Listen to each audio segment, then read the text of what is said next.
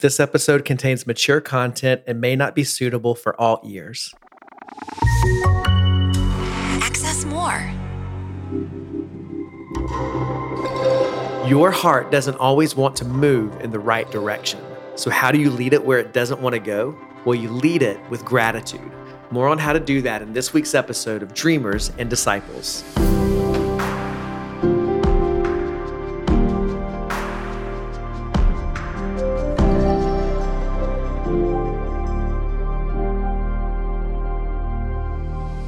Welcome to the podcast today. My name is Wade Joy, and I'm really grateful that you're here. It means a lot to me that you tune in, whether this is your first time listening or you've been with me for every single episode.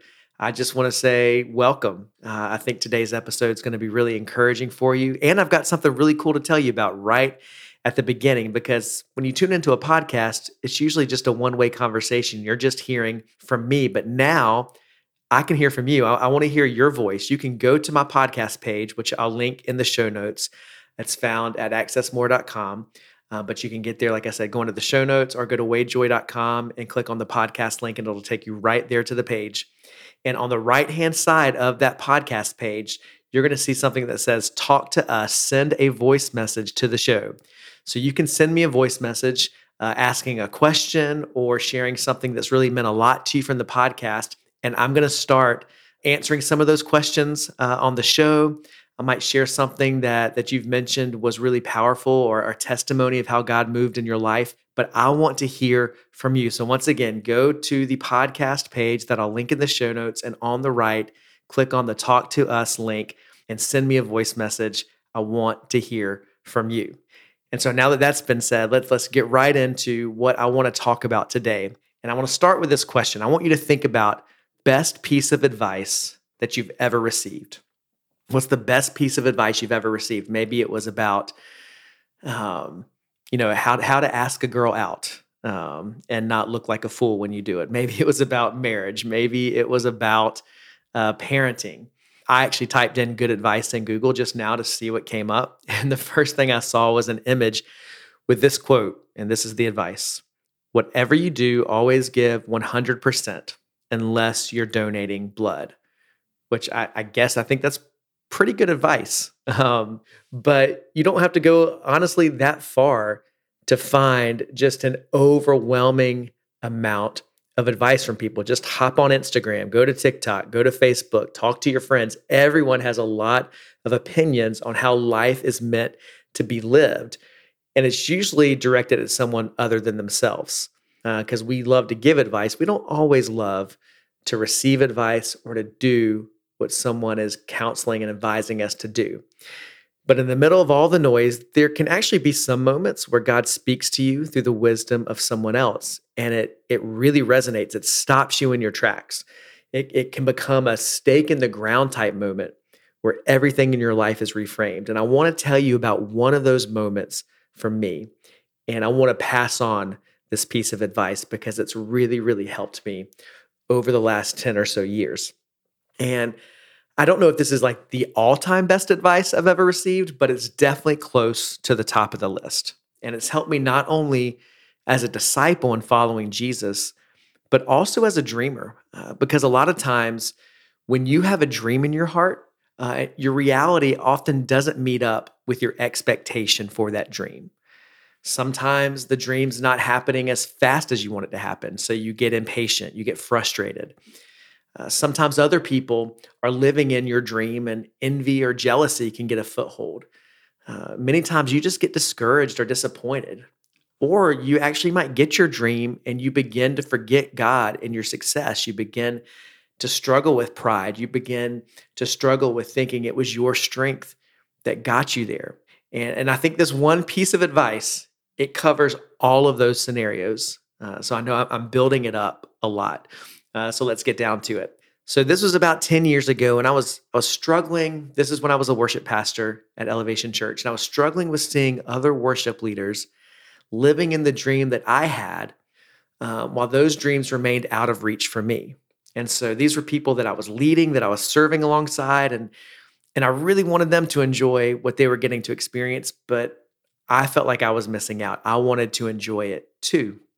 And so I had this random opportunity, which I guess in the Lord's eyes wasn't very random, to sit down at lunch with a mentor of mine who had been through a lot of similar circumstances. And I wanted to get some wisdom from him and ask him, how did he navigate just the similar tension in life and ministry and calling and dreams? And how did he actually get through this and still be content and still have joy? And so this is what he told me. He said, commit to always being ruthless about making the right heart choice. When I'm asking him, how did you do it? His advice to me was, be ruthless about making the right heart choice. That is the piece of advice that I've gone back to time and time and time again, not just in ministry, but in life and relationships and the internal struggles that I process. I want to be ruthless about making the right heart choice. So let's dissect that a little bit, because ruthless kind of feels pretty aggressive, especially if we're talking about, how to have a heart that follows after God, that does the right thing, because usually we think of that as being a heart that is loving, that is kind, that is peaceful. We don't think about being ruthless. But I think the point he was trying to make is actually a very important one. So if you look up ruthless in the dictionary, it means without mercy or compassion. So why should you be ruthless about anything with your heart?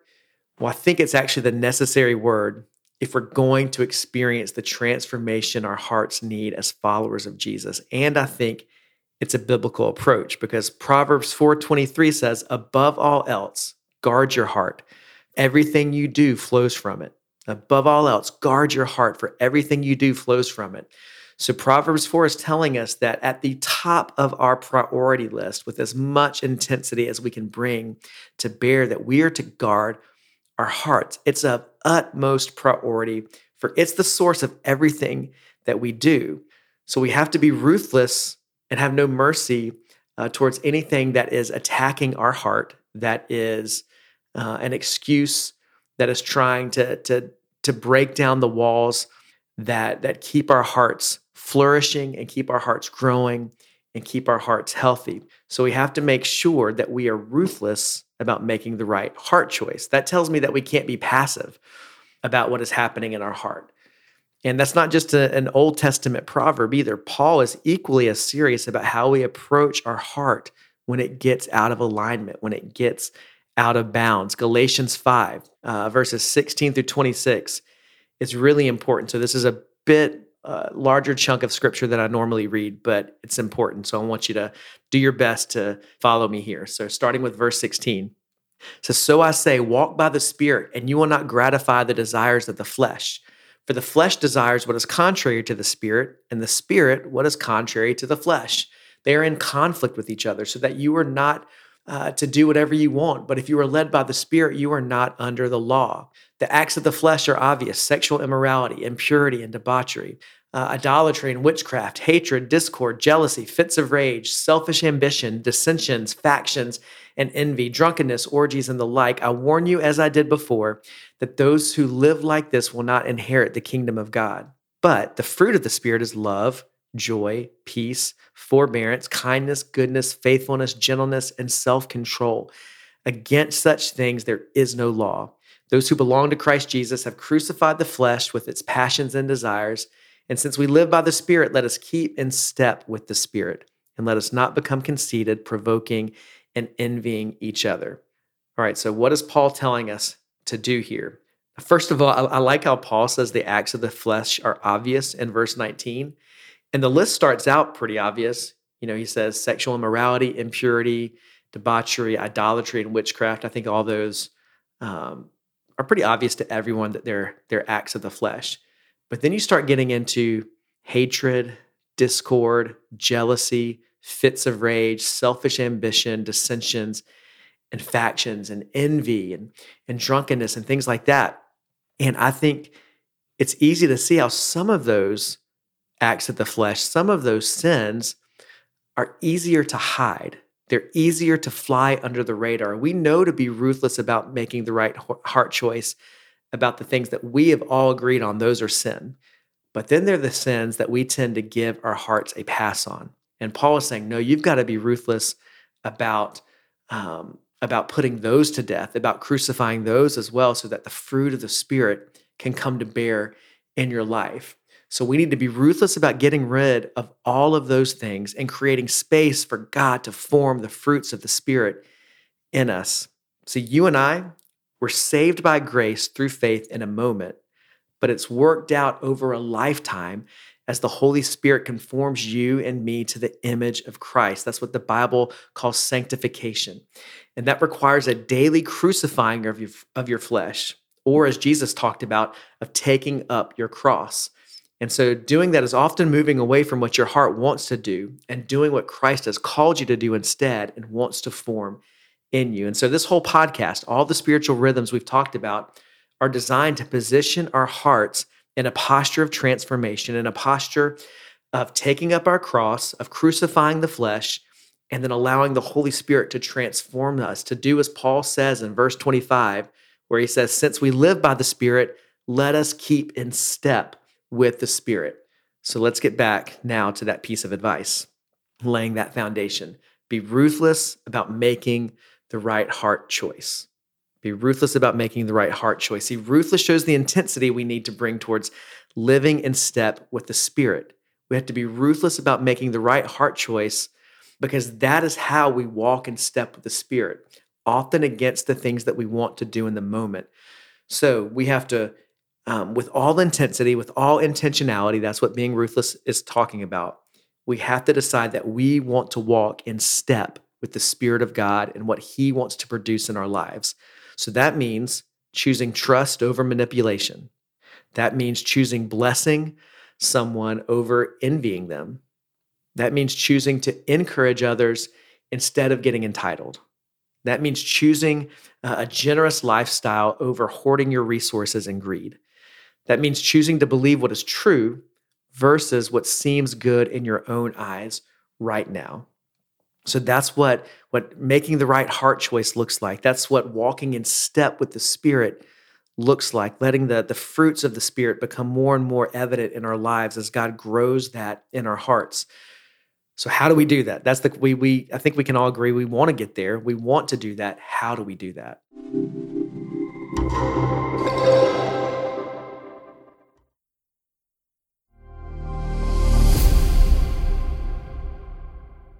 How do we ruthlessly make the right heart choice? How do we keep in step with the Spirit? How do we guard our hearts so that the fruits of the Spirit flow out, so that life flows out? Let me share with you, as I've pondered over this for years and years, the number one way I've found to be ruthless about making the right heart choice is simply this. It's gratitude. Gratitude helps me ruthlessly make the right heart choice. Gratitude helps me walk in step with the Spirit. It positions my heart for the fruits of the Spirit to be formed in me, and specifically gratitude to Jesus, because gratitude changes everything. And let me give you a real example from my life. So I've told you before that I have 3 daughters, but 2 of them are twins. They're 14 right now, but I remember their 8th birthday. And their birthday is always a day of celebration for our family, both because of the normal reasons that you celebrate a birthday, but also because we look back at the miracle that is their story. Because when they were born in 2008, our twins were born 3 months premature at 27 weeks. Liana was 1 pound, 14 ounces. Adley was 2 pounds, 5 ounces. And the doctors didn't give either one of them much hope of surviving. And so they were in the NICU for about 3 months. And about 3 days into their stay, 3 days after they were born, Liana was diagnosed with a grade 4 brain bleed. And I remember when the doctors called Ferris and I to talk with them, and they told us about the brain bleed. They said, "This is the worst brain bleed we've ever seen." They said that, she most likely will never walk, will never talk, will never get out of diapers. They used the word vegetable. And they said, "You should consider taking her off life support because I'm not sure if there's much we can do for her." I want you to imagine hearing those words as parents. Honestly, there wasn't much that we could find to be grateful for in that moment. We were devastated. We were shocked.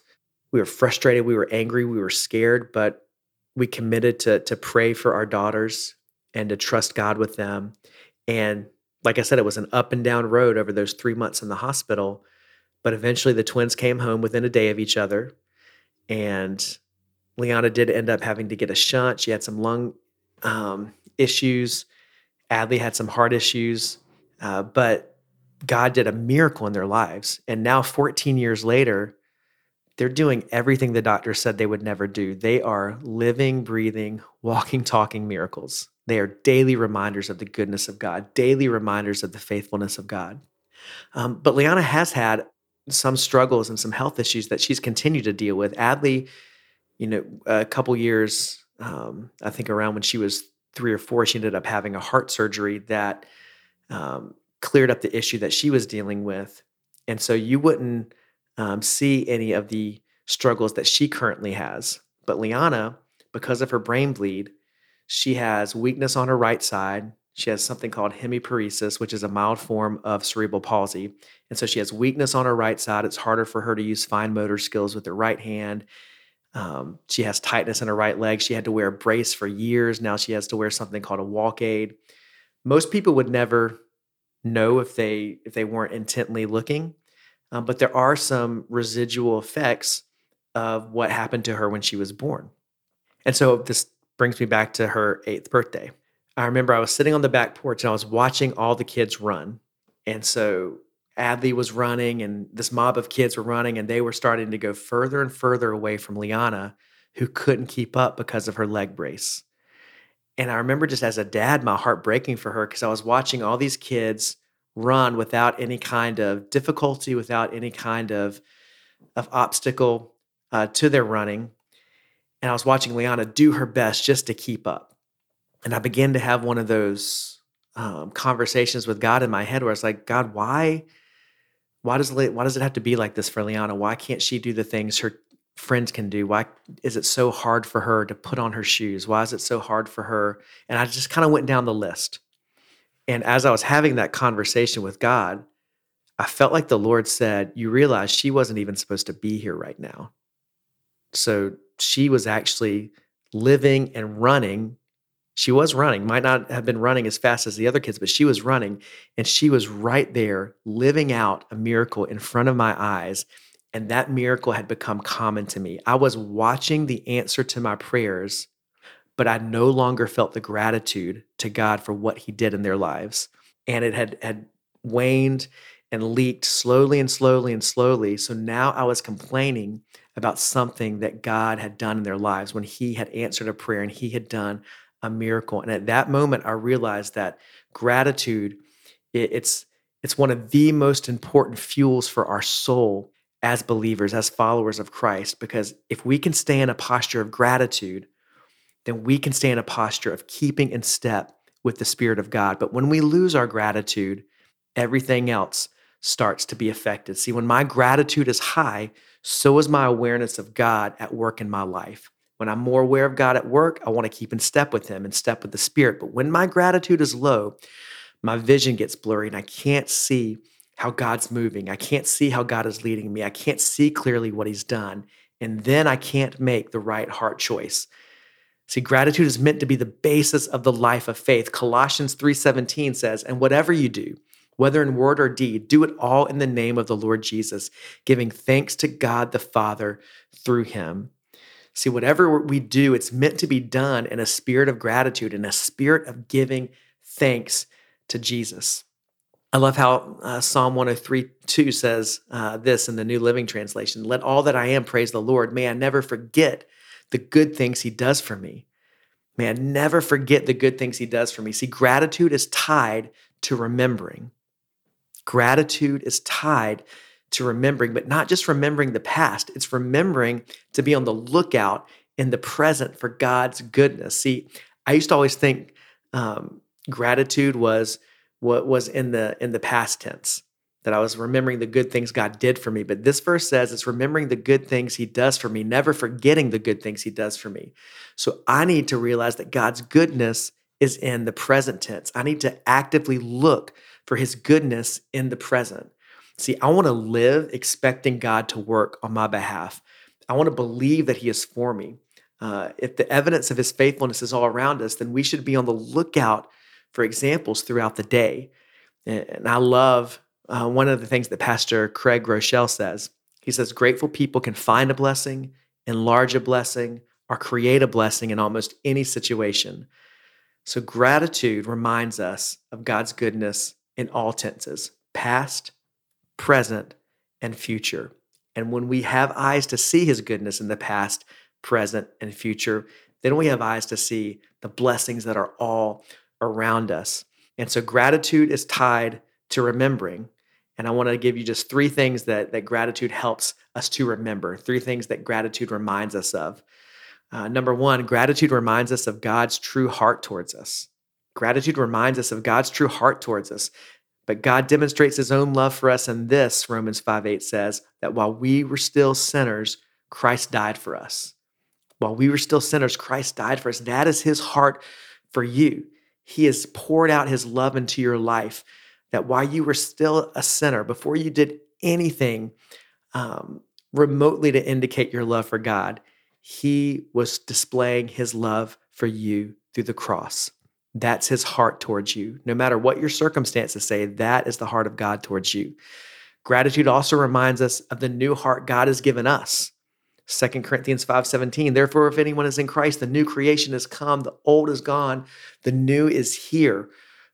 We've been given a new heart by God. You are not walking around controlled by sin anymore. You have been set free from your sin. That is good news to be grateful for.